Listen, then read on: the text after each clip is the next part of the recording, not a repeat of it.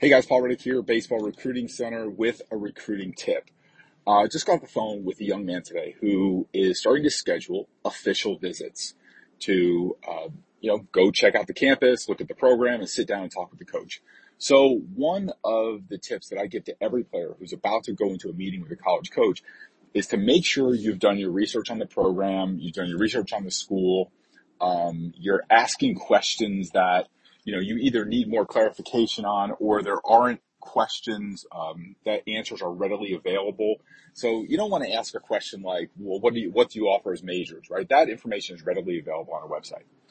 And you want to answer questions that are really specific to your situation, to your education, to campus life, to adapting to campus life, to blending in and fitting in with the team.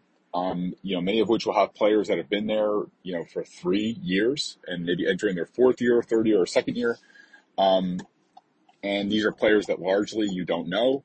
And so I always advise players in that type of situation to go in with a set of written questions and to pull out that set of written questions, not on a phone, like an actual piece of paper, and ask the questions to the coach.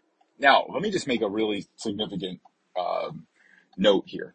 The difference between having a piece of paper and having a phone, it might not seem like a big difference to you if you're a player listening to this. But if you're a parent listening to this, I'm 48 years old.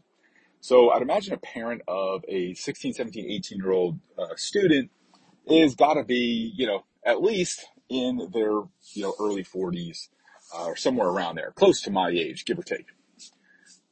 When we see someone looking at a phone, we don't have the same experience that you have. When we see someone looking at a phone, we think that person is on their phone and not paying attention. It's just not a good look. You should have a piece of paper where you can read those questions from. Now, this young man said to me, I don't really want to do that. I don't think that's a good, thing to do. And, I was like, I'd never heard that before from a player. Most players are like, oh, okay, I'll do that. And I said, well, why? Why wouldn't you want to have those questions? I said, well, I don't want it to look like I don't know what I'm doing. I said, but you don't know what you're doing. You just don't want to make it look like you don't know what you're doing. You don't know what you're doing. This is your first time taking official college visits. This is your first time having these meetings and with a college coach.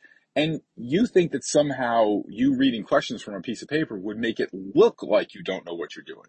When you don't know what you're doing, and the coach knows you don't know what you're doing, and anyone in that situation doesn't know what they're doing. And if anything, what a piece of paper with written questions will signal to a college coach that you are a player who's prepared. You're a player who has well thought out questions, and you want to make sure that you get all your questions answered. And so the way that I instruct players to enter into that meeting is when it comes time for questions for the coach, the player would pull out his piece of paper and say, Coach, forgive me for having, all my questions written, but this is a very important decision for me and my family. And I have some questions written down. And the reason why I've kind of have them typed out is I don't want to miss anything. I don't want to forget any questions to ask. So, is it okay if I just kind of read you the questions, one by one off this page and we can discuss them?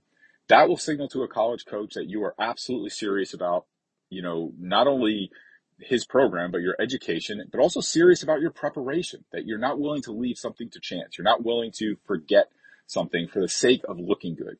I've said it probably a million times in my life. In the recruiting process, there are no style points. You don't get points for looking cool, looking like you have it together, because nobody thinks you do. So, and nobody does. So, it's just posturing, and it's just kind of trying to look a certain way, but it's just not landing. So write out your questions in advance, have them ready, have well thought out questions. Don't have questions that the answer could be readily available or readily found. Really ask specific questions. Parents can do the exact same things with parents. Let your kid ask the questions first, and then there'll be a time for you to ask questions second. All right, guys, have a good one.